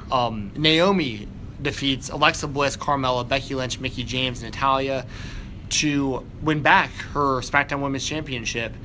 In a quick match, everyone got their stuff in. It had to be fast because of the length of the other matches and the length of the show in general. Naomi is a girl from Orlando. It was her hometown crowd. And, I mean, she's over, though. The fans love her. Mills, what do you think about this one, man? It was cool, man. The only problem I had with this match is how vague it was when it came about. And they were like, every available woman, and nobody knows what kind of match it is. I'm like, okay, so then what? But I guess they tied it up nice. Naomi I wanted her to win the title. I feel like she's deserved it for quite some time. And I like that she's got a submission now. Yeah. Like, I don't feel like the rear view is a move you can do to put someone down for 3 seconds unless you're a horny young teen. Right. You want to stay down for the 3. Right. But her having a submission makes her look stronger than she already does, which kind of leads me into her being on SmackDown, selling the knee injury. Now, I don't know if that's, again, real or fake, but she sold the hell out of it. I just hope she doesn't have to go away again, because I'd like to see her stay champ long enough to become memorable. Absolutely. And me and Paul talked about it on our preview podcast. When she returned on SmackDown last week before Mania, the place went nuts, and she looked great. Paul, what were your thoughts on this SmackDown Women's Championship match? Yes, I called Naomi to win it. I think we all called Naomi, I believe. That was exactly what I thought was going to happen. I think she's strong. She looked good. It is what it is. It was a buffer match to get you in between Lesnar and then what was about to take place. So it served its purpose. I don't think that you really wanted it to be this over-the-top match. You would have hurt Naomi winning the title was great. You would have hurt almost every other match that was. I'm sitting here looking at the line, trying to figure out who you could have swapped that out with, and it wouldn't have hurt them. And I don't see anybody. This is almost like the only match you could put in this spot that could have been that buffer. And it was exactly probably what the crowd needed, was just to be able to sit down for a second, catch your breath, and get ready, because they know now the Undertaker's about to roll out here. Yep. Cool. And we're going to get into that in a second. I just want to do a quick shout out just to get it out there, because we're not going to do full on Raw and SmackDown prediction or full on Raw and SmackDown reviews or anything like that with NXT. We touched on it a little bit, but I do want to mention, the Revival came up to Raw. I think we're all really happy about that. Yep. I mean, it's about time. And they're probably the best actual tag team out there. So wanted to give them a shout out on this show real quick, as well as Ty Dillinger. Congratulations for making it to the main roster officially. I mean, that guy has deserved it for a long time. And now the only thing I've got with him is he over or is 10 over? And that's what I think we're going to find out soon. So I think 10's over. 10's definitely over. I mean, the 10 thing is definitely over. I honestly can't say. I've seen him wrestle quite a bit, and I don't think he's terrible. I just don't think he's more over than the gimmick itself. Like, the gimmick is more over than he Right. is. That's what I'm saying. Yeah, I don't think he's surpassed that yet. He could be in for the next 3 to 6 months, go away, and they're going to continue to say 10. Yeah. Right. I think it's going to happen.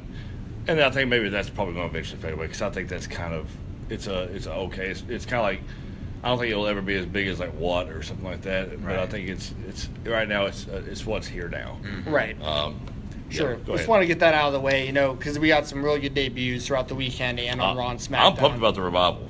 I love old school. Yeah. Yeah, I love it that's too. a straight old school. And they I beat love the that. New Day in the I'm first like, I don't match. know why we ever have to get off the ground. I mean, let's just stay right here on the ground and wrestle. That sounds great to me. What is it? No flips, just fists? That's it. Hey. Bring back the Brain Busters a little bit? But I tell you what, Ole and Tar? I'm telling you, Tully and Arn? Cornette come out for this. Dude, that would be so good. I That would be love big. that idea. That would be I big. love that idea. If Cornette comes out, they're champs next, which I think they're going to be anyways. They'll probably be champs next anyway. But that would be amazing. But imagine like a world, like a landscape of WWE. We're gonna do it. We've talked about it forever. We're gonna do a separate podcast about this eventually. But imagine like a landscape where you have Cornette and the Revival versus El Ring and the Authors of Pain and stuff. I mean, like that's gonna be such good stuff. Oh, yeah. They need a new Jimmy Hart type character, I think, too. Some annoying ass dude on the God, outside. Here's the thing. That's exactly what I would love to see stables again. Yeah, the Heenan family. The families, the stables, the groups, the cliques. It's missing that, right? Yeah. I just wanted to get that out there because we weren't going to do a There you full go. review. I wanted to get my thoughts out. And that's going to lead us into the main event of WrestleMania.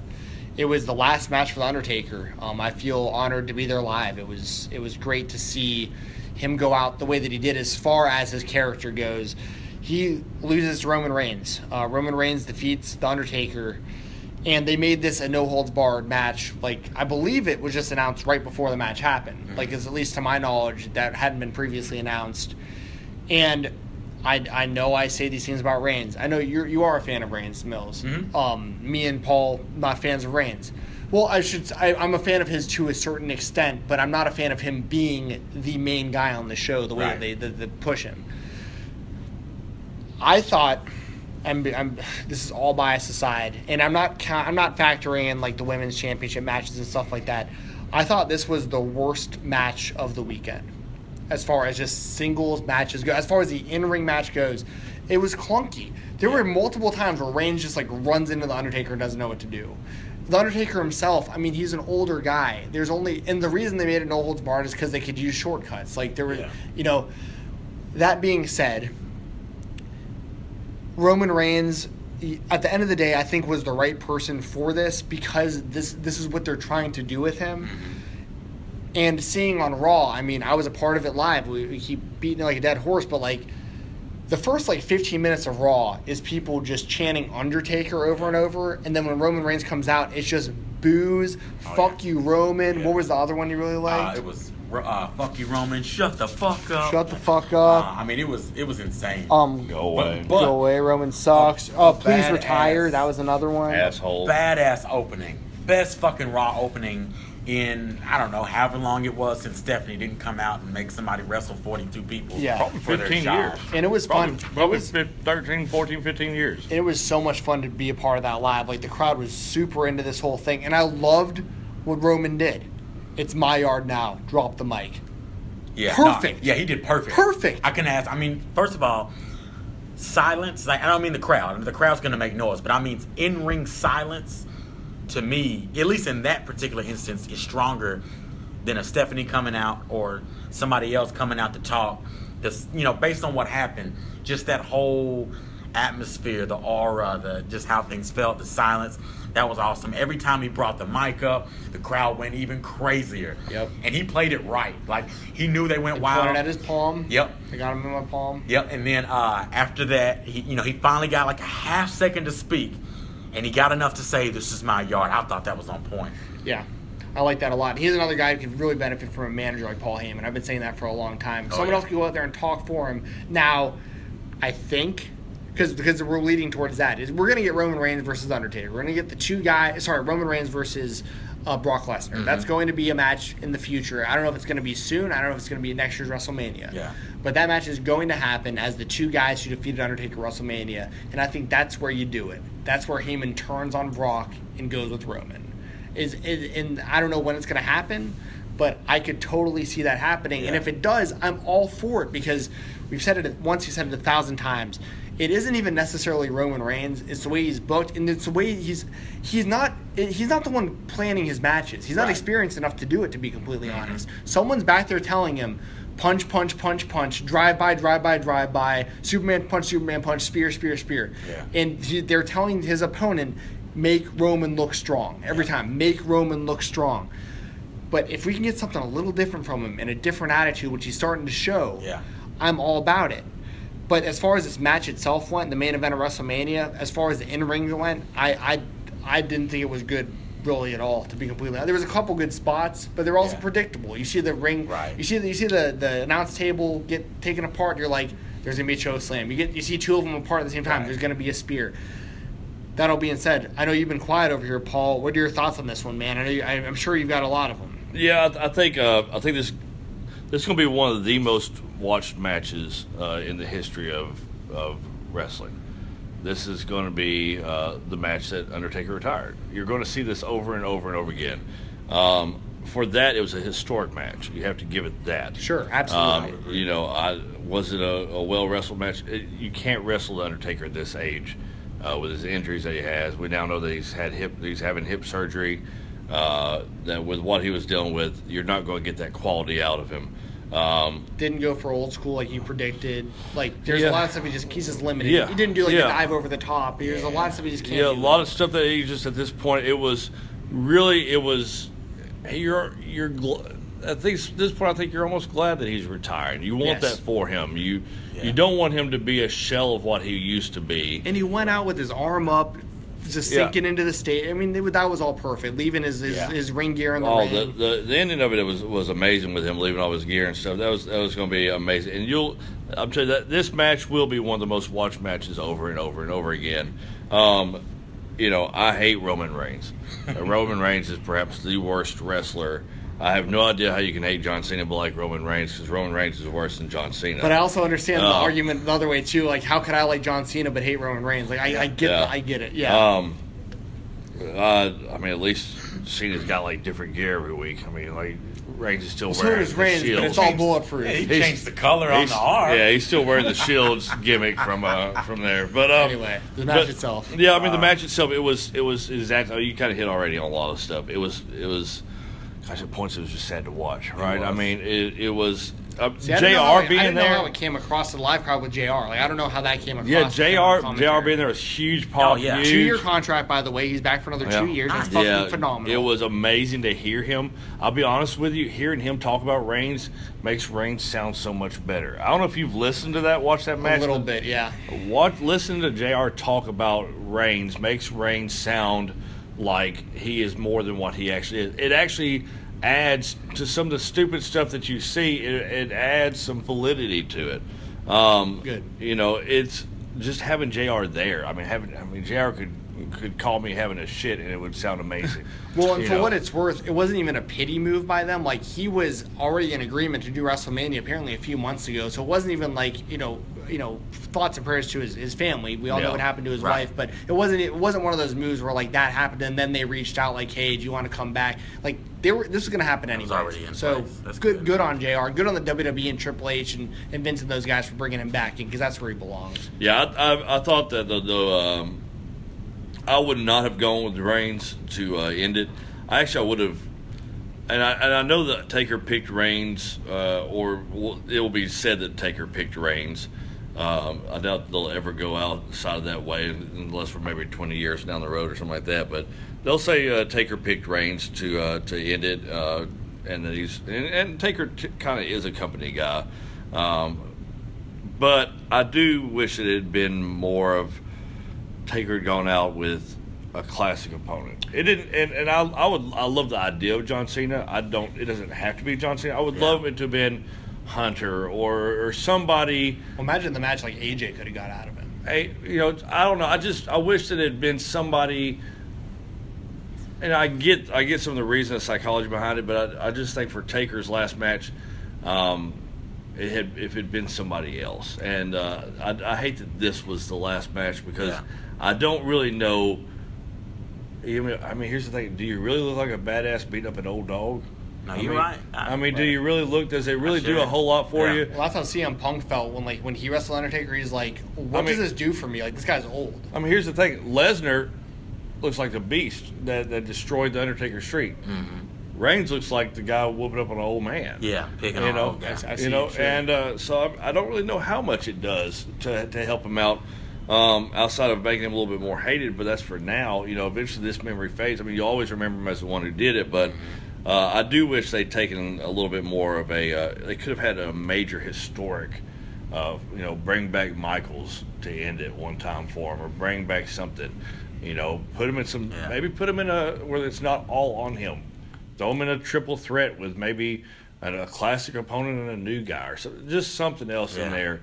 And then have it where the new guy does win, but you had the two old guys going at it. So I'm not sure. I have no idea. I can't predict it, but I don't see where you necessarily had the biggest.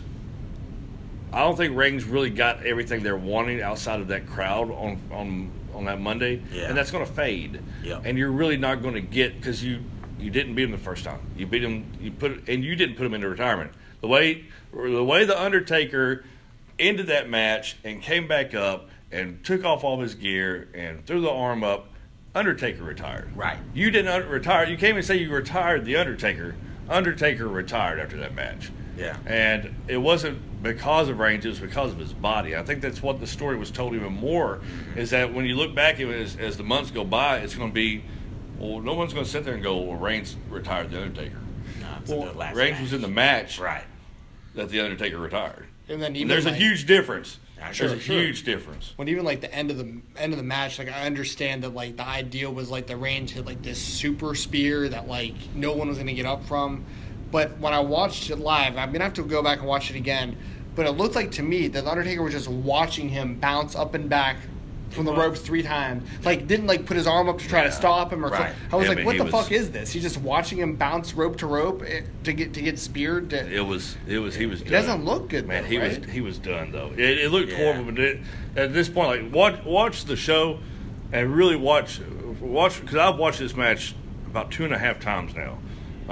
Because I'm a huge Taker fan. I love some of the other people, but he's really kind of my last old school guy, right? He's my last leftover of that era. And I watched this. You can see multiple times a real pain on his face. Mm-hmm. And by the time that it hit, it wasn't just fatigue. This guy needs somebody to really they need to take him straight to the hospital, get that surgery on now, because this guy he is suffering. I need to rewatch it on the network because, like, from what I remember seeing live, there was a few times where you got the glimpse of that and stuff, and there was a few times where you can kind of see the mouth of him saying, like, you don't have the balls to finish me, like that kind of stuff. Yep. So, I mean, maybe the story, and it was just harder to see live, is that he was like, put me out of my misery. Like, he just stood there and was like, and he just accepted the fact that this young, hungry lion he's the next guy. Yeah. And it's time for him to hang him up. Mills, do you have anything else to add to that one, man? Let me jump in here Paul. Let me jump in here real quick. I gotta run, man. All right, everybody, and Paul's got to go. We've taken this way late, so see you, Paul. Say bye to everybody. Fight Talk Podcast. Fight Talk Podcast. Billy Joe's Garage. At Billy Joe's Garage on Twitter. See you, Paul. I've gained 0 Twitter followers from this, by the way. Hey, well, that's your fault, not mine. That's your problem. Good luck. Here's the door opening. Here's the door closing. And thanks to Paul. We're going to be wrapping this up in a second, but Paul did have to get out of here. Mills, do you have anything else to add to that match or WrestleMania in general? Just for the Taker thing, I do like Roman Reigns. I've liked him since the Shield. My thing with Roman is they are forcing Roman to be the guy. But everything he's done, he's not, like, he doesn't do dirty, he doesn't cheat. Everything he says he does, he's going to go do. All right, said that. Let's move on to the match. The match, I agree with you with it being clunky. Correct me if I'm wrong, but did Roman try to reverse the tombstone or something, so and they dropped him, and it was just bad? He dropped him like twice. Yeah. Like, he kept trying to go for it. Now, once again, I'm going to give Roman some benefit of the doubt. I don't know if that was... I know The Undertaker wasn't intentionally, like, potato sacking him. I understand that. Right. But, like, it could also very well be the fact that The Undertaker couldn't get up there. Right, he couldn't hold himself. It might not have been Reigns. Down, yeah. But the way that it looked live and the perception that I'm going to have as somebody who's watched The Undertaker for as long as I have, who doesn't make these kind of mistakes... Right. I'm going to probably put it on Reigns because I'm like, Reigns didn't have the strength or know how to reverse it correctly. The way that I saw it is the normal reversal is you almost have to do a back bend into a kind of almost a back flip, and the other person takes over. Yes. And that's how the momentum shifts. It seems like they just weren't in sync on that. Right. But then again, Undertaker's, 6'7", 300 pounds. So, yeah. I get it. But we've seen, like, Randy Orton do it to him. That's true. So, once again, a younger Undertaker. Right. But... I will tell you this: it looked really, really bad live. Okay, really it looked bad on TV. Okay. But my thoughts on this is how I look at it, right? So when Brock beat Taker, it made Brock look good. It made him look like a beast. But Brock is a beast without that win. Right. And to me, the only positive that came from that particular win for Brock, or that loss for Taker, however you look at it, was the video package of everyone shocked and hands on their head like, oh my God, I can't believe that happened. All right, fast forward to this. Yes, it's now Roman Reigns' yard, but I don't feel like, again, this was something that made sense as far as Roman Reigns can look good by beating up other guys on the roster, like you said, not beating up the old guy. If it were me, and maybe this is just fantasy booking, I think maybe they should have did Sting or Kane in place of Lesnar, and then Sting or Kane or even Trips for this match. Like Paul said, let him go out on a classic win, because we still haven't seen anything from Sting except this last match with Rollins. Right. And I think that would have been something iconic, where if either party won, they both still look good, and then maybe finish out with Kane. And I said this before, but Undertaker versus Kane, no winner, lights just go off. Taker's hat is in the ring. Kane's mask is in the ring. We never hear from him again until the Hall of Fame. Or something like that. But that would have been too perfect. And what do I know? I'm just a fan of 30 years. Hey, and I'm going to bring this up because it's me and you talking. And I made this prediction on our last podcast that we talked about. I'm just going to throw this out there. There is video footage now on WWE.com. There's a longer documentary that's going to be coming out. But it's a table, and there's two people sitting at the table, and they're talking to each other in a candid, some sort of interview that they're doing together. Yeah. The two people at the table are Sting and Seth Rollins. Really? Just saying. Could Seth Rollins be the next Sting? I'm still saying we could possibly see it. Hey, I'm down for you. I remember we talked about, I'm all for keeping the moniker going. Right. Like, I know Undertaker's done. He's older. His body ain't the same. But I would be totally okay if he abducted someone that looked like him or had the same build, and he took over that Undertaker type role. I wouldn't want him to be the Undertaker. Right. But he could be something, I don't know, the Gravedigger. I'm just making stuff up. But sure, that kind of character, you need that in wrestling. I know we're in the reality era, and that's fine, but I feel like you always need an Undertaker. You need a Kane. You need a Sting. You need an Ultimate Warrior. You need a Hogan. You need an Austin. You need a Rock. Those over-the-top guys, those larger-than-life, like a Doink the Clown. I feel like we need a Doink the Clown. Dude, the original Doink, the Matt Bourne Doink was very good. Like, it's super underrated because of, like, how cheesy that gimmick got, but, like, the scary Doink was legit. Yeah, man, and, like, I feel like wrestling needs that forever, and that's because, some people feel how they feel about wrestling. I know they want it to be like UFC, but it's not. Right, it's not. It's sports entertainment, man. There's a couple people that do both, but it's be what it is. And, and to me, that's how Matt Hardy got over so big, is his broken character. I got a friend that was looking at it and was like, oh, the accent's horrible and it's terrible. I'm like, no, that's what makes it great. It's so preposterous. That's why he's over. Everybody else is trying to be some kind of reality star that wrestles while he's going back to the old ways, and he has a character. Like, that's what draws me in, is a character. And I know everybody can't be over the top or silly or doinkish or Undertaker, but because you have those kind of guys, that's what makes a Randy Orton great. You know what I'm saying? That's what makes a John Cena great. Cena doesn't need to be over the top, cartoony. He's just himself. Like, even the rapping gimmick. The rapping gimmick was cool, but I think that this current Cena is better than the rapping Cena. And because he doesn't try to be more than he is, but I want to see that. I mean, hell, Adam Rose, when he came out with the Party People, I love that. He didn't really get over, but I like that they have wild-ass random hot dog and a cheeseburger and a Easter bunny. Right. Like, and we got an Easter bunny frog splash. Like, yes, bring that crap back to wrestling, man. That's what I want to see. There you go. Well, that's going to wrap it up for this WrestleMania 33 this WrestleMania 33 review podcast.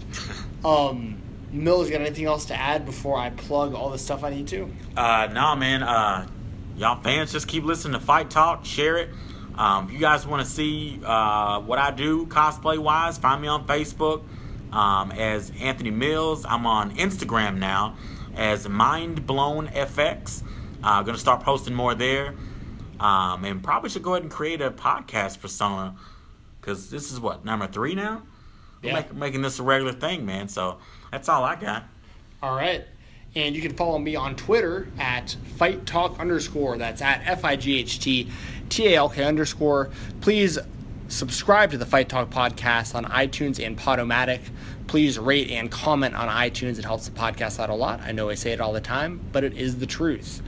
Please go to whatamaneuver.net for Fight Talk podcast merchandise. I had some buys last month. It was cool getting that little PayPal direct deposit from the website, so it was good seeing some people out there getting some Fight Talk podcast gear. So thank you very much for everyone supporting the podcast. And once again, that's at whatamaneuver.net. You can find t-shirts, hoodies, tank tops, stuff for women, children, kids, adults, men, whatever. I mean, I got it all sizes, all colors, everything you can think of. I don't know if there's anything else to plug. There's going to be YouTube coming soon. We're going to get the technical difficulties figured out with the video side of this, get some stuff up on YouTube at some point. And like I said, just keep checking out iTunes, Podomatic, and my Twitter feed. Oh, also, check me out on Facebook. There's a Facebook group. If you search Fight Talk Podcast or just Fight Talk, you should probably be able to find it. Just search my name as well, Steven Jensen, spelled with a PH. And I post everything there on Facebook as well. But Twitter's really the place to be as far as the Fight Talk podcast is concerned. And shout out to Heroes and Legends Collectibles. I'll be getting ads done for them soon. I know I keep saying it, but I need something good to say. And big shout out once again to WrestleRumble.com and Matt. Check them out on Twitter at WrestleRumble. What a good fucking guy. Awesome dude. Great meeting you, Matt. And with that, I'm out of here. Thank you very much for listening, and I'll be back soon.